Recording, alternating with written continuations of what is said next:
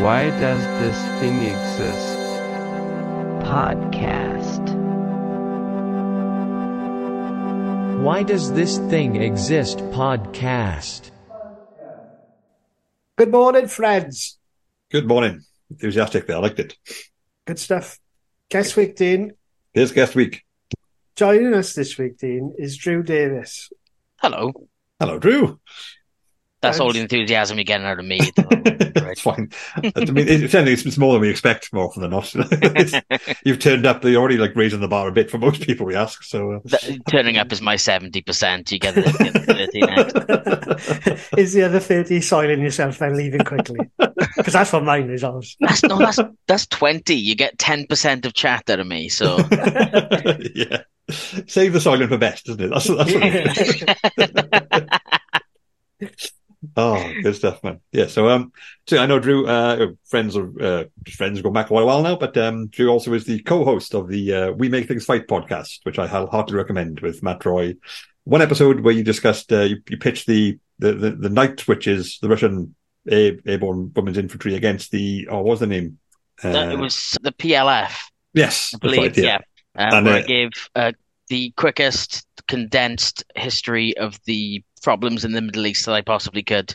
Yeah, and I genuinely think it should be on the curriculum, because I feel like no one's ever thought to explain that to me before in my life. I just grew up thinking, Middle East, fuck, didn't it? And that's basically what we get told. Bit complicated. I'll give you the 2-second version. It was the British and French's fault, as most things are. I find it's just easier to start there as like your means of inquiry in terms of like, was it the British's fault?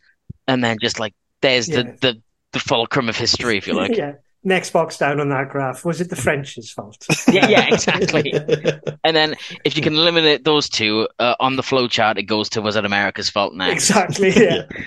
And that's only because they're younger. They're building up, they're catching up as best they can. Exactly, yeah.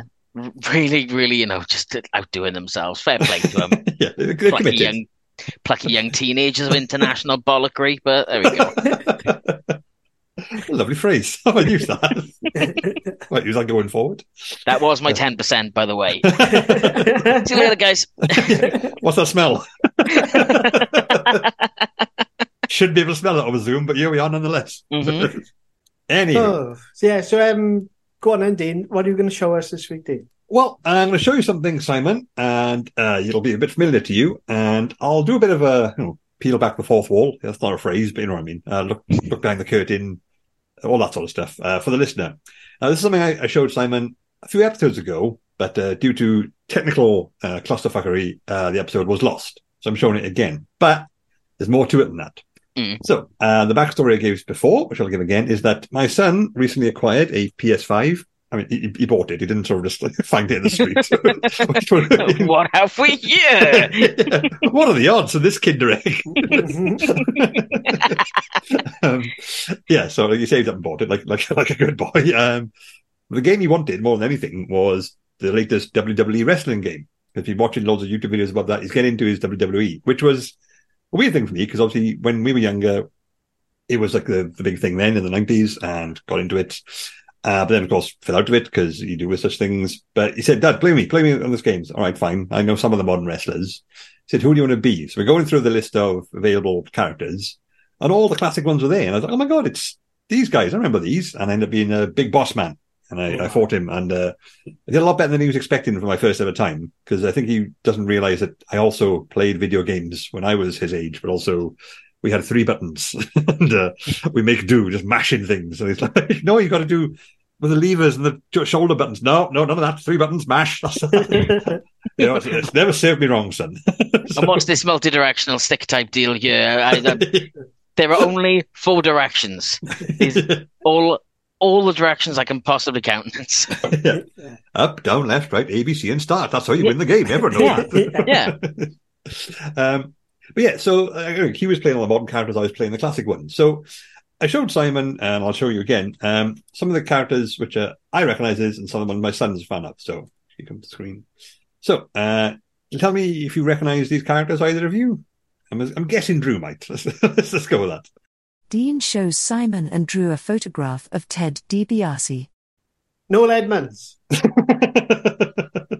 Yeah, he's got a bit of a modern day Noel Edmonds. He's got a bit of a bulked out modern Edmonds vibe. I'll give him that. That is, of course, that's Ted DiBiase, the $1 Million Man from the past. If I'm very much mistaken, I mean, it is actually Noel Edmonds, but isn't that the result of all the cosmic ordering that he does these days and just writing things on pieces of paper and kind of releasing them to the universe? Yeah. He just wants money, and Edmonds has a good look these days. The white hair and dark beards thing, he actually has gone for this. So maybe he is. Maybe all he's ever wanted is to be the $1 Million Man from the 90s wrestling. Maybe Ted DiBiase, the $1 Million Man, is time displaced and mentally fucked Noel Edmonds. Wait, more mentally fucked Noel Edmonds? Yeah. He's trying to fight his way back to the present day. It's not the stupidest narrative I've ever heard. Okay, so another one. You should really copyright that, because if Christopher Nolan listens to this, then... Oh, he regularly does. So yeah, that could happen. Paul Verhoeven is a listener of this podcast. Yeah. A Paul Verhoeven. Anyway. Yeah. So, unfortunately. Okay. So these guys would be... Next, Dean shows Simon and Drew a photograph of the Legion of Doom. It's the Legion of Doom. That's right. Hawk and Animal, if I'm not mistaken. Yes. Their names, yes. Tag team. A lot of... basically, straight out of Mad Max, slightly more festive version. Very literally straight out of Mad Max. There's a long tradition of ripping off Mad Max in professional wrestling. Well, we'll come to that. My particular favourite from the game was...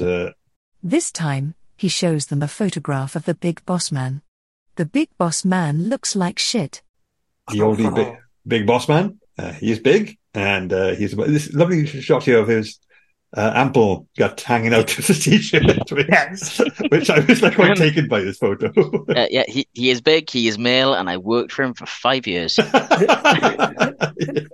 So yes, you can't fault him. And advertising standards got nothing on this guy. He's untouchable.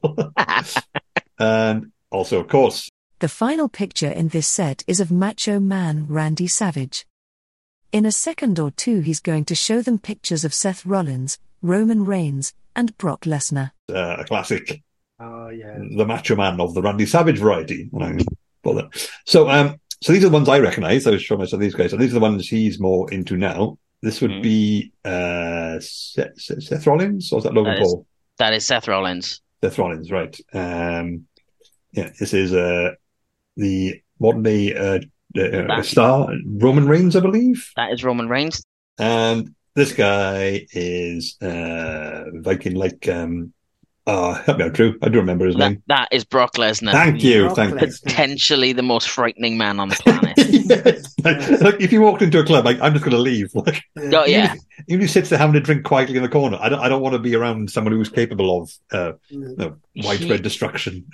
He has this propensity for making very high-pitched animalistic growls, and if it wasn't coming from that face, it would be the funniest thing in the world. Does that not make it a sort of even more amusing juxtaposition, though? Oh no! You need to you watch it, and it becomes a horrific banshee call of just yeah. The Discworld thing, like cry the banshee means you're going to die, because he's after you. Yeah. Because he's going to kill you himself, which is far more direct. And finally, more of a mainstream one. Mm-hmm. I believe that is Mr. John Cena. That is one Jonathan Cena. Yes. So the point I was trying to make this, Simon, was that if you look at the characters from our days, the wrestling characters, we've got big elaborate costumes, the huge, the Mad Max looking ones, the Big Boss Man dressed as a cop, Macho Man Randy Savage. We discussed, we don't even know what he's meant to be. He's just like a caricature of something which doesn't exist in this dimension, but he does. So now it does. I'll tell you exactly what Macho Man Randy Savage is in my... I'm built into that. But also, I think I mentioned Doink the Clown. He was one I particularly remembered from my day, an actual clown who was a wrestler. Whereas today we have all these far more formidable-looking fellows with their massive oil six-packs and huge biceps. And it's basically just buff guys in shorts. And I was confused because from what I know about Vince McMahon, head of WWE I think it obviously is, but he has been until recently. Subtlety isn't something he really has any concern about or any issue with. And I'd have thought, given his tendencies, wrestlers have become more and more elaborate and over the top and cartoony over time. They haven't. They've gone to this sort of more like typical athletes now. And me and Simon had a good discussion about this, and we tried to guess why that would be. And I sort of try to think maybe it's the social media generation. Now, they've got to do their own content now. They've got to sort of look good and be sort of kind of serious, and it's hard to do that when you're a clown. So maybe something with that. Where Simon suggested it might be The Rock, Dwayne Johnson, sort of set the tone for being like that, and people try to make it. So yeah, we said, but we don't know enough about this, but we are curious, so we should ask someone who does know. And we throw around, and I'm thinking, I think Drew likes wrestling, doesn't he? And I remember messaging Drew with this sort of question, and the response I got. Now, do you remember Warner Brothers cartoons?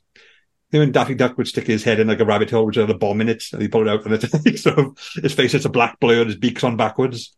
That's sort of what happened to me when I asked Drew. So, can you explain this? Got this rather. I kind of envisioned it as being kind of cartoony, but more like the kind of cartoon where you'd start someone talking about something, and then like your Daffy Duck or Bugs Bunny would go make a cup of tea. Yeah, I went off on one is I think the fairest way of explaining it. Yes, and I was so impressed with it. I thought, let's get Drew on so he can explain this to me, because I quite frankly I thought it was brilliant. So, Drew, please, you provided some great insight as to why wrestlers went from cartoony caricatures over the top type things to this more serious, relatable type character. Please enlighten us and the listener. Well, you're both right. Good night, everyone. Hey, 10%, 10%. Okay, so I would say my own short version of this would be... Not the British or the French, is it? Writers is basically the very short answer. To give a bit of a longer answer, I'm going to need to go into a tiny bit of wrestling history, and specifically the history of characters in wrestling. Mm-hmm. When I say wrestling as well, we are literally just talking about what is now WWE, rather than going to Lucha Libre in Mexico or strong style wrestling in Japan or like European catch wrestling and things like that. Greco-Roman, yeah, right. Greco-Roman, which is actually French, and was it is them. Yeah, it is them. It was called Greco-Roman to kind of give the impression of it having this long lineage going back to Olympic wrestling. Because one thing you're going to learn, I hope, is that wrestling from its very beginning has been full of hucksters, frauds, and con men. So, kind of wrestling in America had its really big start as a side attraction in carnivals and barnstorming sessions and things like that. So you get the strongman, who would also be a wrestler.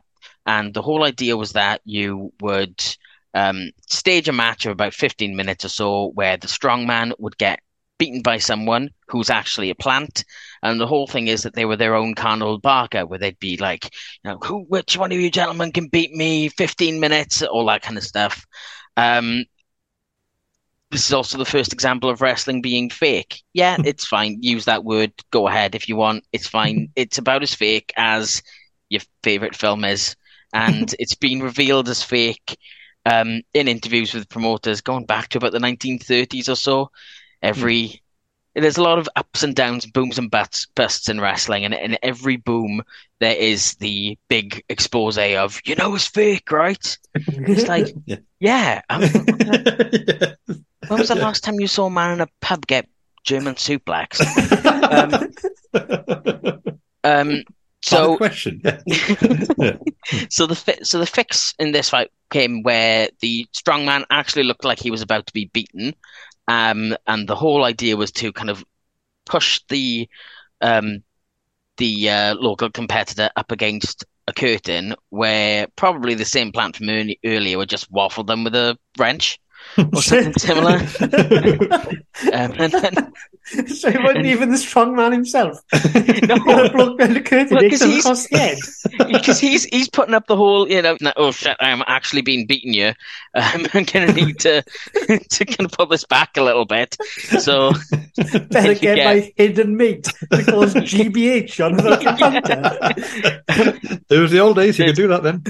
yeah, there's a joke in here about that being the first example of The Rock because that's what they hit the guy with. But I'm gonna try and rise above that a bit. You failed, by the way. So basically, from the beginning, like matches were worked is the term. There's a lot of carnival terms in wrestling. So fans are called marks for the most part, as in the mark where you get your money. The suspended reality in which wrestling exists is called kayfabe, which is thought is I've heard that term. Yeah. it's like a carnival term for fake, basically. But if we imagine it as just being the universe in which professional wrestling takes place, where you can say, as a child, burn down the funeral home where your parents and young brother lived. That young brother turned out to have been alive the whole time, living in a mental asylum until he barges into the cage where you're fighting your sworn enemy in a really important match, and the best way to resolve that is then within a wrestling ring adjudicated by a referee. Yeah. It'd be more trauma to unpack in an actual scenario, wouldn't it? Absolutely, yeah. Would have got a lawyer involved at least. Get a lawyer. Some therapy would need to be involved there. Yeah. In fairness, though, in America, you do go straightly from a burnt down house to the mental hospital, whatever happens. It's just like those Americans are, they're so litigious. They'll sue over anything. Yeah.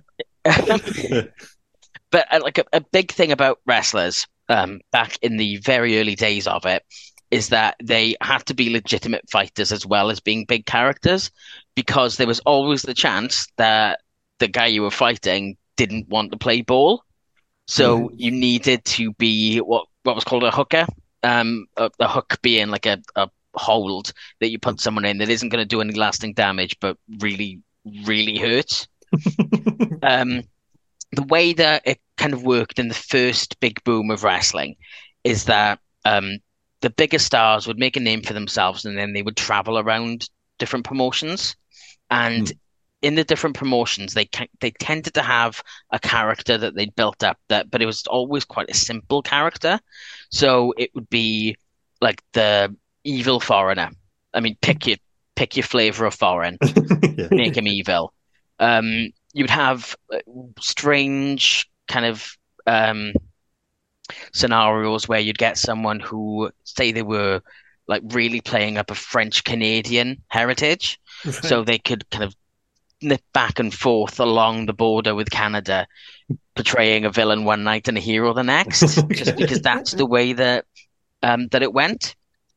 And that was kind of how wrestling worked until three particular wrestlers turned promoters, called Tootemont, Ed Strangler Lewis, and Billy Sandow. What was Ed Strangler Lewis's thing? What was he known Kissing. for? He would get you on the ground and give you a kiss. They were collectively known as the Gold Dust Trio, and yeah, that probably is where Gold Dust got his name from, because no one is as big a wrestling nerd as wrestlers, and they will always have these little narratives, kind of, these little in-jokes kind of weaved in, mainly for their own amusement, because only real nerds know this kind of stuff. But they kind of created a lot of what we now understand as a wrestling promotion. So they created tag team wrestling, for example.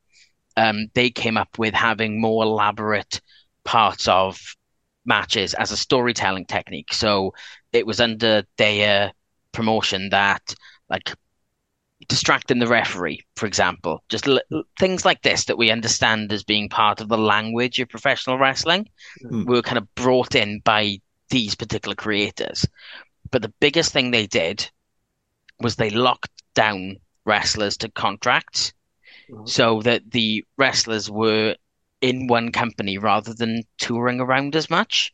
So that allowed for more like developed characters having longer stories because you would have a story that could then shape a character rather than wrestler comes in, they are evil foreign heel, they're heel being a bad guy in professional wrestling, sorry. They would be there for a week or so where they'd beat local hero 1, local hero 2, and then be beaten by the big local hero. And that was kind of the only story that could be told. Yeah. So, like I said, there's big booms and busts in wrestling. And would you believe that World War II, but kind of a cramp on wrestling style for some reason? I can sort of see that. Yeah, like a lot of these big brawny men. there was a work that could be used better elsewhere. Yeah, there was a staffing shortage. Let's just put it that way. So the next big boom came with TV because wrestling is a very, very cheap show to put on TV. They're doing it anyway. Yeah. They're doing it anyway. You kind of just need to show up and put a camera at it. I never thought of it. Yeah. We're going to do this regardless. You might as well film it. Yeah, exactly. But not only that, it's not like something. It's like with a quote unquote legitimate sport, you can't guarantee that boxing match is going to go 5 rounds, but you can probably guarantee that a wrestling match is going to go the distance that you've promised to deliver because it's scripted, like a TV show. Yeah. That explains so much. I was asked, like, how come it keeps, like, if it's recognized as being not real, then how? Because that makes perfect sense. Yeah, because it's cheap TV and it's going to last. So yeah, it's perfect as a vehicle for that. So it was one of the first things that like showed television as being a viable entertainment medium because so many people watched it, and like the big booms would have come in the 80s and the late 90s. But this is what there were millions of people watching wrestling, and it was one of the first things there were millions of people watching. And one of the big reasons for that was a single heel wrestler called Gorgeous George Wagner. I've heard about him, Gorgeous George, yeah. You probably have, because he wasn't the first to do it, but he was definitely the biggest to do it. And he had what now would be a very iffy character with some quite stark homophobic turns, but that's what worked in the day. So he would do things like he came to the ring he was one of the first to have the big robe that you would have seen on the likes of Ric Flair. He would have his valet spray Chanel No. 5 over the ring, and he refused to wrestle without it. He had like really kind of baby curl blonde bleached hair that he did up with hairpins, and he would give these golden hairpins out to the crowd as he came down. Amazing. Like a proper granny trying to stab them with a hat pin kind of wrestler. And he died quite young from alcoholism, but it's really difficult to kind of explain just how massive he was for the time. And how big his influence was. So Muhammad Ali has gone on record as saying, I met Gorgeous George when I was 19 and I stole a lot of the bluster from him. And you can see it in people like Elton John and Little Richard and James Brown, people who would have grown up watching wrestling around that time, would have seen Gorgeous George on TV because he was that massive. Wow. So basically with George, there was this big move towards big characters for TV, because if you've got someone flicking through the channels and they come across a Gorgeous George or a Hulk Hogan as they would later, you need them to go, what the hell is this? I'm going to keep watching this for a little bit. And because it's that thing of because they're only viewing that quick snatch, they need to immediately know what it is, or at least be curious about it. There were some wrestling promotions that really kicked back against this. I probably would have been one of these fans back in the day, to be honest. But there was one company in particular, which was imaginatively called the New York Wrestling Office, that really went over the top with the character side of things. And the New York Wrestling Office would become WWE. Right. That is the kind of home company of it. And there was a kind of a pivot towards the fact that if you had a good enough character, you didn't really need to be a fighter anymore, because you had just this one particular stable of wrestlers that you'd be fighting all the time. It's not in everyone's interest to screw each other over. Not that it wouldn't happen over the years, but yeah, it just wasn't in anyone's interest. So first kind of homegrown talent from WWE was a guy called Antonino Rocca. And he was the first one who had that big personality with very, very little ability. Coincidentally, that was Donald Trump's favorite wrestler growing up. I'm not joking. And Donald Trump has got a weird history with wrestling, to the point where I kind of think that he might not have gotten as far as he did without wrestling. Because I can totally see that, yeah. Yeah, because he's been... 2 WrestleManias have been held in Trump properties, Wow. in Trump plazas, and he is a close personal friend of Vince McMahon, to the point that he's been used in 2 quite long-running stories. Okay. WrestleMania 23, which is one of the biggest WrestleManias in terms of money, in terms of the money it drew, one of its main events was Donald Trump managing a wrestler. A gentleman by the name of Bobby Lashley, who I think he called Leslie at one point. So, gonna fast forward again. Speaking of big personality with very little ability, so Hulk Hogan. So this is where kind of it's the idea of wrestling as a character show as just not devolved, but it's evolved into just being a straight up cartoon. Yeah, that's when it was all and that's when it was all character and nothing else, pretty much. So going from the late 80s into the 90s, which kind of as wrestling is on the decline again after Hulkamania, that's when we're starting to look at guys like Roddy Piper, Dunk the Clown, Big Boss Man, and Dunk the Clown, who, by the way, I will have nothing bad said against, because Matt Bourne, who played Dunk the Clown, absolutely ate the role alive. You really did. I remember that quite vividly. You say the words "evil wrestling clown," and your immediate thought is, "Oh, stupid." All you got to do is see him walk to the ring, and you go, "Okay, yeah, that's actually quite scary for a kid." It really was. I remember being quite traumatized by Dunk the Clown. Yeah. He's actually an aggressive fighting clown. Exactly. It's like all your phobias combined. You're a fat, nerdy kid. And it wasn't just that thing of like, oh yeah, he's the evil wrestling clown. It's like, oh, he's really enjoying hurting this man. Why is he doing this?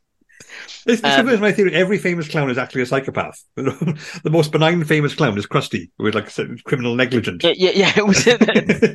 He's at least horrible, if not an outward monster. Otherwise, you got Pennywise and the Joker. It was like those guys. Pennywise, the Joker. I mean, Doink. It turns out. Doink. John Wayne Gacy. I guess you would count as a famous clown. Exactly. Yeah. There's no good ones. All the famous ones are awful. And this is a time of like you had Macho Man as well, who is a straight up Gorgeous George ripoff. Is it? Okay, that makes more sense. Down to the fact that they use the same entrance music. Pomp and Circumstance by Elgar. Gorgeous George was the first man to use entrance music. At least documented the first man to use entrance music. And the robe, the tassels, that kind of that manic energy. Macho Man was just a Gorgeous George ripoff. And there's been a long uninterrupted line of Gorgeous George rip-offs. There's probably one wrestling in Merthyr right now. For a given value of Gorgeous. Yeah.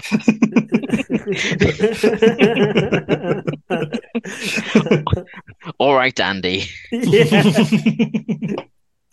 Passable Paul. All right, that's my wrestling persona. When I get around to it, as I've been meaning to for the past 30 years. Cool. 10 times if you're desperate, Ted.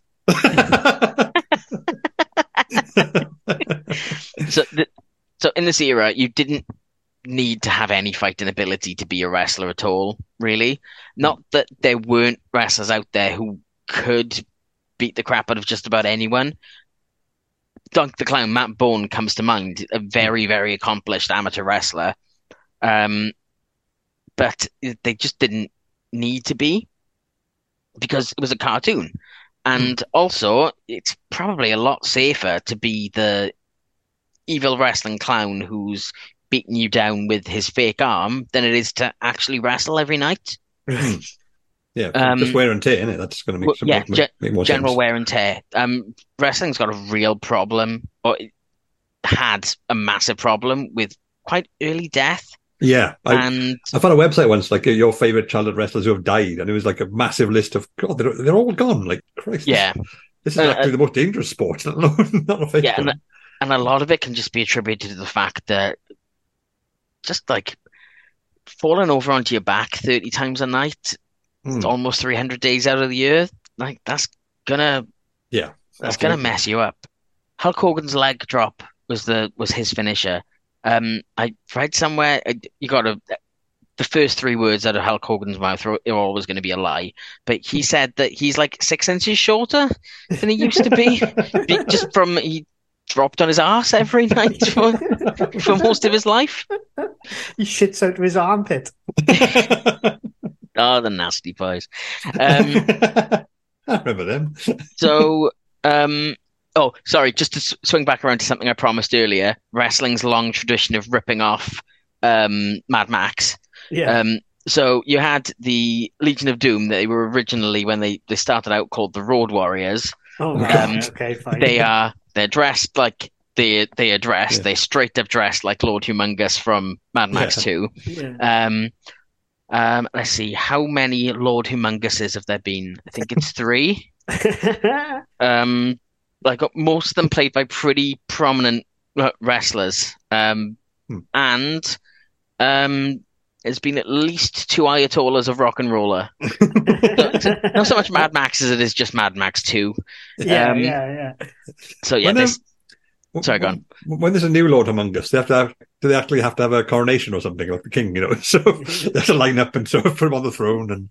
It's like a knighthood. It's like you can have a life Lord Humongous, or you can be appointed to Lord Humongous by the last Lord Humongous.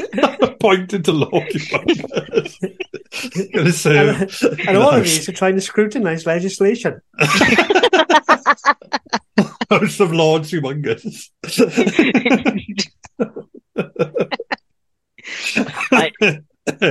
Governance by Thunderdome would work for me. I mean, it's clear that what we've been trying for the past 400 years or so just isn't working. Bring out Master Blaster. Can I have a foot-long governance by Thunderdome, please? Anyway. So, wrestling as a cartoon, it worked pretty much until it didn't. So when we kind of entered the 90s, where you'd replace replace a C with an X in any word you could, and everything was extreme. Yes. So tastes were changing, and wrestling had to evolve with that. WWF at the time's biggest competitor, WCW, did it. Yeah. So they kind of changed with the times by hiring all of the heroes of the 80s and just turning them into dickheads. I saw WCW once in my grand's house while waiting for Sunday lunch, and the only thing I remember, there was a character called Too Cold Scorpio on it, and I thought, oh yeah, that's a stupid name, and that's all I know about WCW. Allegedly the largest penis in wrestling. Forget what I said about Governors of Thunderdome. There's your title. You just announce that in a massive stadium. Is that how he was introduced? Allegedly, the largest penis in in wrestling. 2 foot. Two total Scorpio. Far too long, Scorpio. That looks painful, Scorpio. Unworkable, Scorpio. No one is enjoying this, Scorpio. Unworkable, Scorpio. I think that's better than Gorgeous George.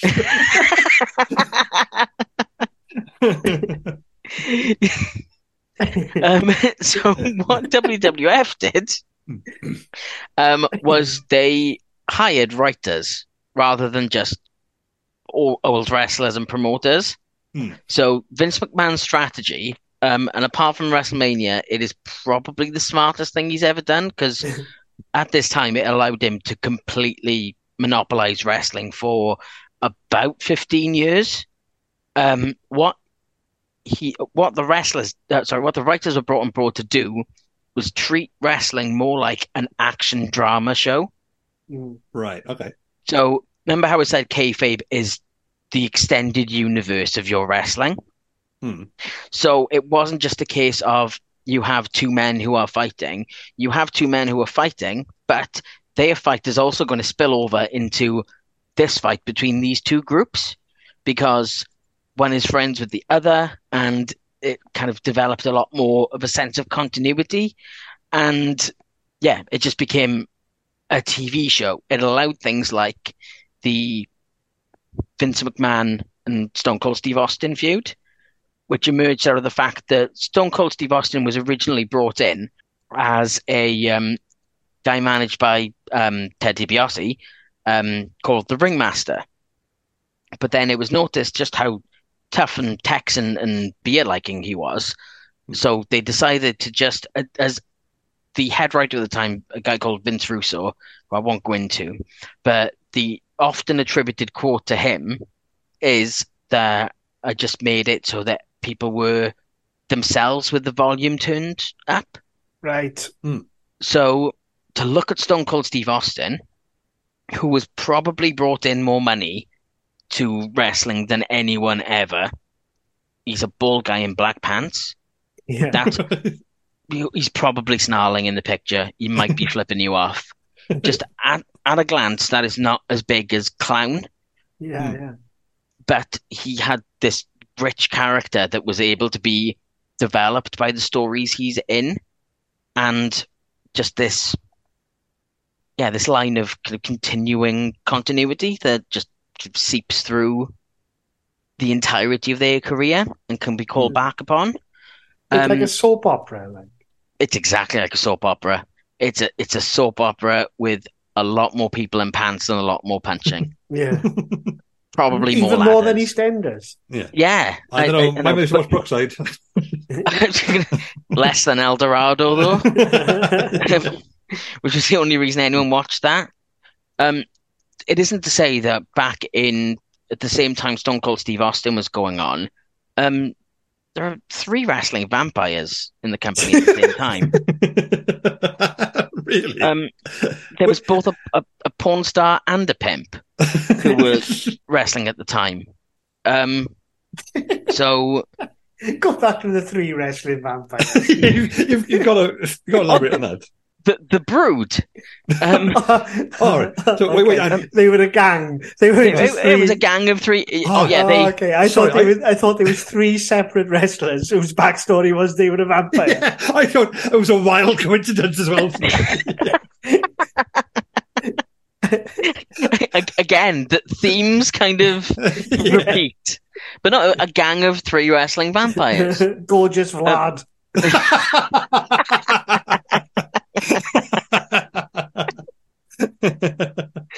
But this was like at a time period where the Undertaker was running a cult called the Ministry of Darkness, who had satanic fire powers and a massive gang, but all they wanted to do was take over a wrestling company. if you think about it, kayfabe is allowed. Yeah, kayfabe is allowed. If you kind of look at it from any angle other than it's wrestling, man, then it just falls apart. Yeah. And this is pretty much how wrestling has kind of gone on from here. It's that the wrestlers are able to kind of feed into their own characters, but they have a story that's shaped by writers. So it's kind of like this weird, long-running, freeform improv of wrestlers and writers yes-anding each other. So it becomes a complement of, well, the storyline needs this, but we need to do this in the ring. So the ring within a wrestling ring itself is kind of this little story playing out that you should be able to. I think the whole point is you should be able to understand. It goes back to that Gorgeous George thing of you should be able to look in a wrestling ring at about 3 seconds and immediately be able to go, oh, okay, so that guy is bit of a dickhead, and the other one is reasonable. That's basically the kind of the bedrock story of wrestling. Yeah. So that whole thing of how stories can shape a character over years. I think it's best if I bring up an example for this. So do you guys remember a guy called Rikishi? Oh, yes. Was he the one who used to Bells. sit on people, didn't he? He did, yes. But part of a long tradition of sitting on people, though. So It goes back generations in my family. I'm doing it right now. Cut that. No. So to see someone tapping out. yeah, if you're not being able to hear it, I'm glad the mic hasn't picked it up correctly. So Solova Anoa'i Jr. is Rikishi's real name. And I don't know if the name Anoa'i is ringing any bells at all. Faintly. I don't know why. So the Anoa'i family are an American Samoan family of pretty much all wrestlers. You've definitely heard of some of them. The Rock is an Anoa'i. No way. Oh.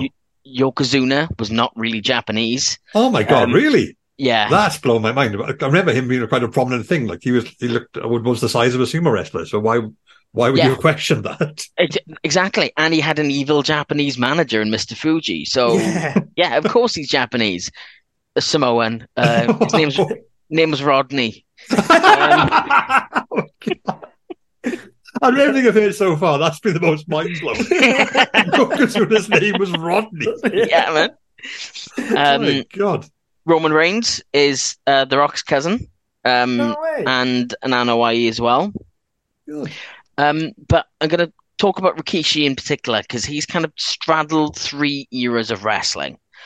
So when he first started in the 80s, he was in a tag team with another member of his family called the Head Shrinkers. Can you guess, if I just say the word Head Shrinkers, can you guess what they might have looked like? Voodoo vibe to them, perhaps? Yes. So they had the classic wild man, the uncontrollable wild man gimmick. Yeah.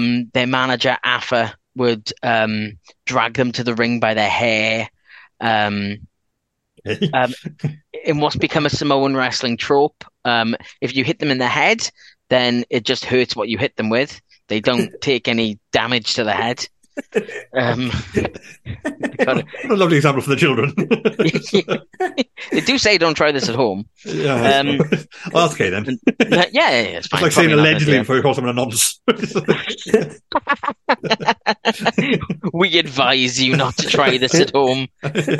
I just like this a Samoan thing. That's a good point. I didn't think I'd consider that angle. It's a Samoan thing. I don't know where it originated from. It's just one of those things where it goes, oh, that's a good idea. And it's just kind of, it has genuinely only been in the past 5 years or so that has tapered off. And it isn't really a thing that's observed, that Samoans have got a buff on their heads. I'm served like Palm Sunday or something. It's like, what date is it? Oh my God, it's the third Sunday in November. We need to observe the Samoan hard head rule.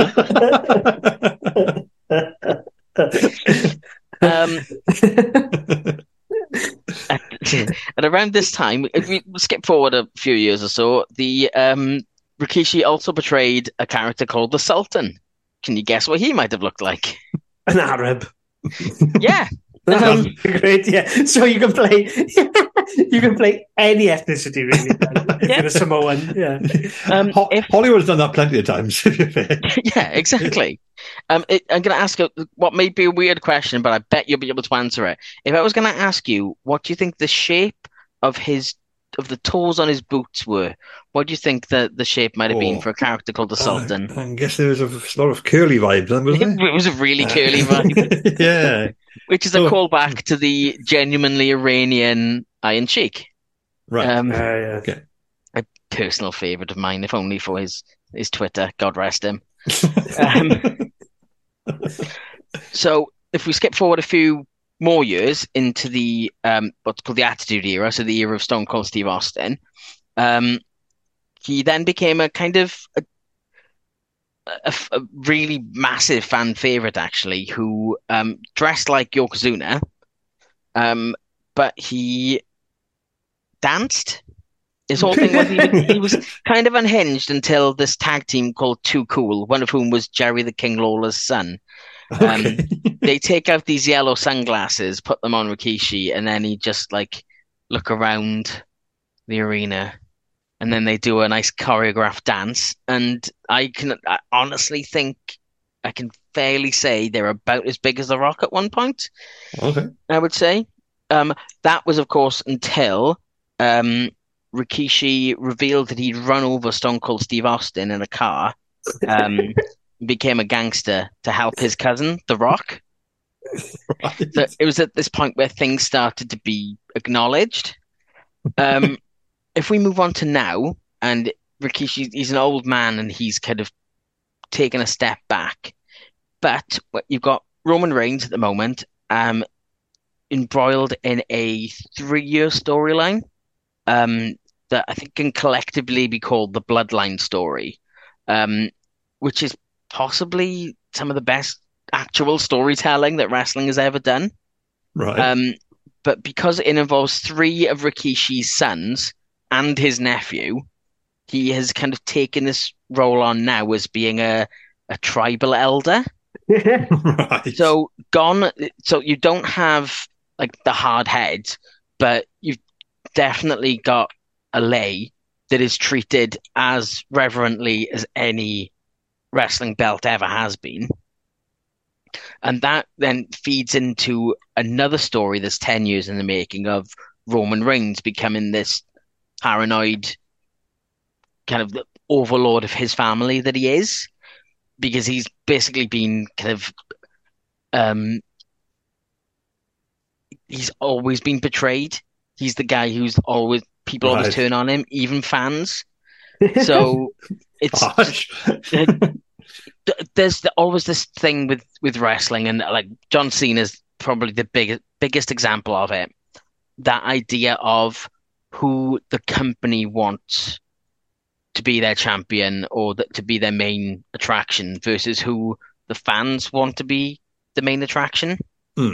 And yeah, Roman Reigns I think is the best one to have kind of capitalized on that and really kind of brought that aspect into his current character of just being this paranoid maniac. So yeah, just to sum up, it's writers. But even in WWE, I guess that the thing is that you can look at someone in the same way as you can kind of look at Tyrion Lannister, Daenerys Targaryen, just to kind of bring. Oh, Game of Thrones is a terrible example because it ended really badly. Yeah. So, well, in whatever your favorite TV show is, let's take Breaking Bad or something, for example. You can look at a picture of Walter White and kind of not really get the complexity of the character. Yeah. Just like any other TV show, really. But if you really want it in WWE, there's a couple of wrestling Vikings, if that is really what you want. Okay. Well, ultimately, to answer Dean's question, then the characters, to look at them, aren't as wacky, but the storylines and everything that goes along with it is so dense and involved that they don't need to have that gimmick in a way. Would you say that? Yeah, I think so.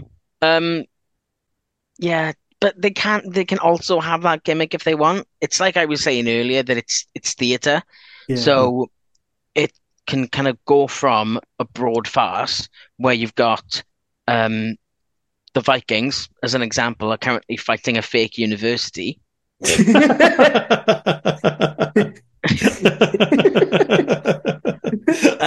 That is one of two fake universities currently active in WWE as well. But yeah, so you can have Vikings fighting a fake university, and it's very, very silly, and you've got those kind of high peaks of comedy. But at the same time, you've got like the story of, say, Sami Zayn and Kevin Owens, which is this kind of really touching story of like 20 years of friendship where they've broken up and gotten back together, and as they kind of fought together on various indie promotions, and this whole legacy of, again, a storyline that just kind of, you notice it and go, oh yeah, I can bring that into what we're doing now, actually, and that can inform the character that they are. Yeah.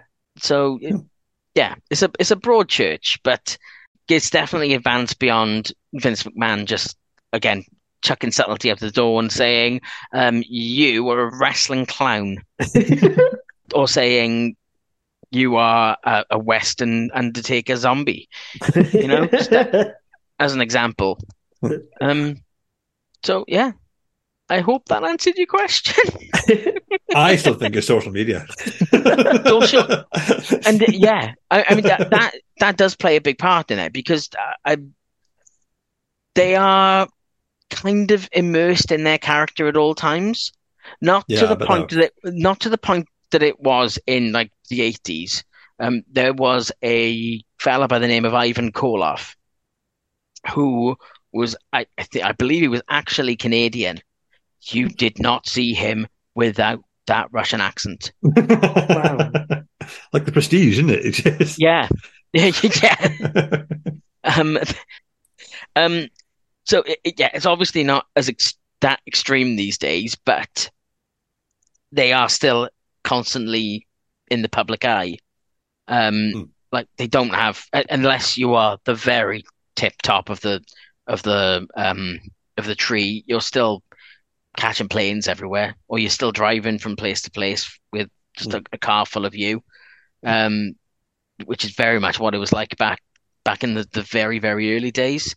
Yeah. So yeah, that is a lot easier to keep that kind of lifestyle if, when you kind of go out to the arena for television and then the next night you're in front of like 5,000 people in an arena to go on to another TV show the next night.